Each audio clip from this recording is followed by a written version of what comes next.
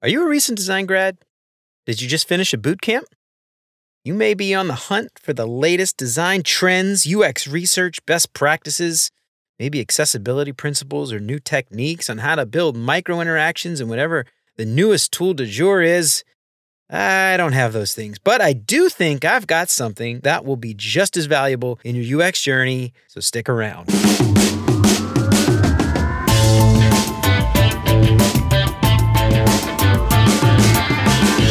What's up, UX fam? How's your mom and them? I'd like to introduce myself.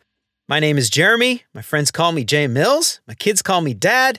My wife calls me whatever the hell she wants, and my dog just stares at me funny when he wants to go outside. I can't tell you how excited I am to have you join me on this little podcast adventure on which I am about to embark. My plan for this podcast is to help everybody out there just starting out in their UX journey to avoid some of the pitfalls that I fell for when I first started out nearly 20 years ago. God, it's crazy to say that out loud. The tagline for this show is, "You're more than a designer because there's more to UX than design." And you may be asking, Jeremy, what the hell are you talking about? What do I mean by that? Well, let me explain. I've been mentoring an ADP list for a while now. Hasn't been all that long, but in the short time I've been meeting with young designers from all over the world, I have noticed a trend. And this is especially true for recent grads, boot camp or otherwise. The trend is that they are laser focused on hard skills. Generally speaking, obviously, not everybody's like this. And this manifests itself in a lot of the portfolios I review.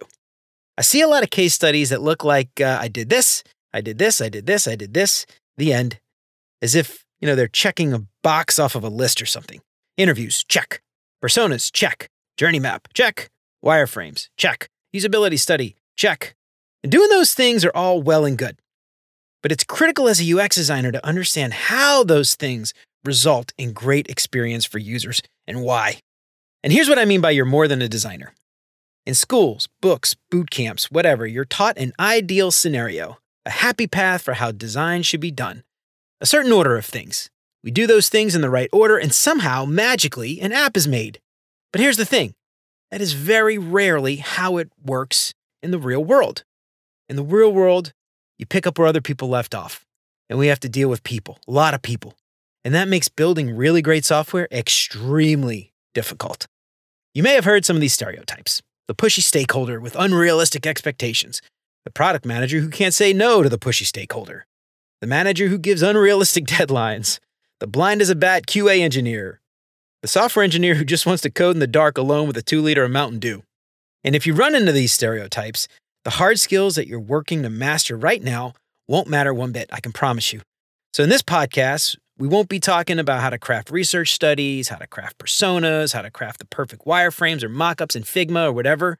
We're not going to talk about design or accessibility best practices. We will be talking about all those soft skills that help turn those other things into real value for end users, like how to build relationships with your team, how to tell great stories, how to influence stakeholders, how to network, how to influence decision-making, how to grow as a leader. At the end of the day, a beautiful, fancy Figma prototype might be beautiful and amazing, but that design is completely useless if you can't work with your team to get it built and pushed to production.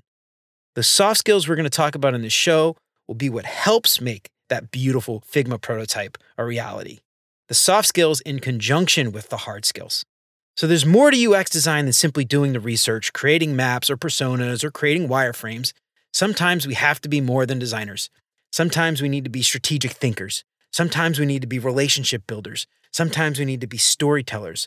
Sometimes we need to be politicians, students, facilitators, documentarians, leaders, influencers, mentors, allies, partners, diplomats. It's nearly impossible to get the mind-numbingly difficult work of building and releasing high-quality software to users if we're only focused on the hard skills and completely ignoring the importance of the soft skills. In my years of experience, I've seen UX teams get a lot more done with soft skills than they ever do with hard skills. There is so much more to this job than simply design, and we really need to leverage those soft skills if we ever hope to improve the lives of our end users. Now, I want one thing to be abundantly clear. Those hard skills that make you good at your craft are critical. If you don't understand the fundamentals, if you don't understand the rules, the laws, the tools, if you don't know how to actually do the job, soft skills won't help you. Just remember that. All those hard skills are important, and lots of other authors and UX thought leaders out there can help with all those things. So I really don't think I'll add a ton to that conversation. I also think I'd basically be repeating stuff from people like Jared Spool, Don Norman, Darren Hood, Debbie Levitt, Stephen Gates, or any of the other big UX influencers online. And lastly, I just want to express my heartfelt gratitude for giving this show a chance. I really, really, really appreciate it. There are a ton of UX podcasts out there. Some are good, some are bad, some are valuable. All of them have something different to say, and I know that you have options, and I can't tell you how much it means to me that you're here, hopefully taking a few nuggets of wisdom away and improving how you work. I believe very strongly in this idea of an infinite game, this idea that this game of life, it never ends. There's no finish line. It's not a competition. We're not competing with anybody but ourselves. So to that end, I'm not competing with any other podcast, so I hope that you're also listening to those other shows. There are more than enough ideas and content to consume, and there is more than enough left to go around. So going forward, I hope this show is part of your library of many great tools available out there. I hope this show helps you to learn how to become a truly great and effective UX professional that the rest of your team looks to for guidance. So if all that sounds like something you'd be into, please make sure you like and subscribe wherever you listen to podcasts. And after you've listened to a few episodes and you think I'm onto something, leave me a 5-star review. That would be huge. Help me out way more than you could possibly imagine. And if at some point you feel like you know somebody who could get something out of what we're talking about, by all means, please, please, please share it. So if you think you're getting something out of the show, share it in your work Slack channel, share it on LinkedIn, wherever you get your social media dopamine hit. And if you ever have any feedback from me, suggestions, honest critique, things you'd like to hear me talk about, or questions you want me to answer, hit me up at hello@beyonduxdesign.com. Find me on LinkedIn and tell me hi. So until next time, y'all, remember, you're more than a designer because there is so much more to UX than design. I'll see you around.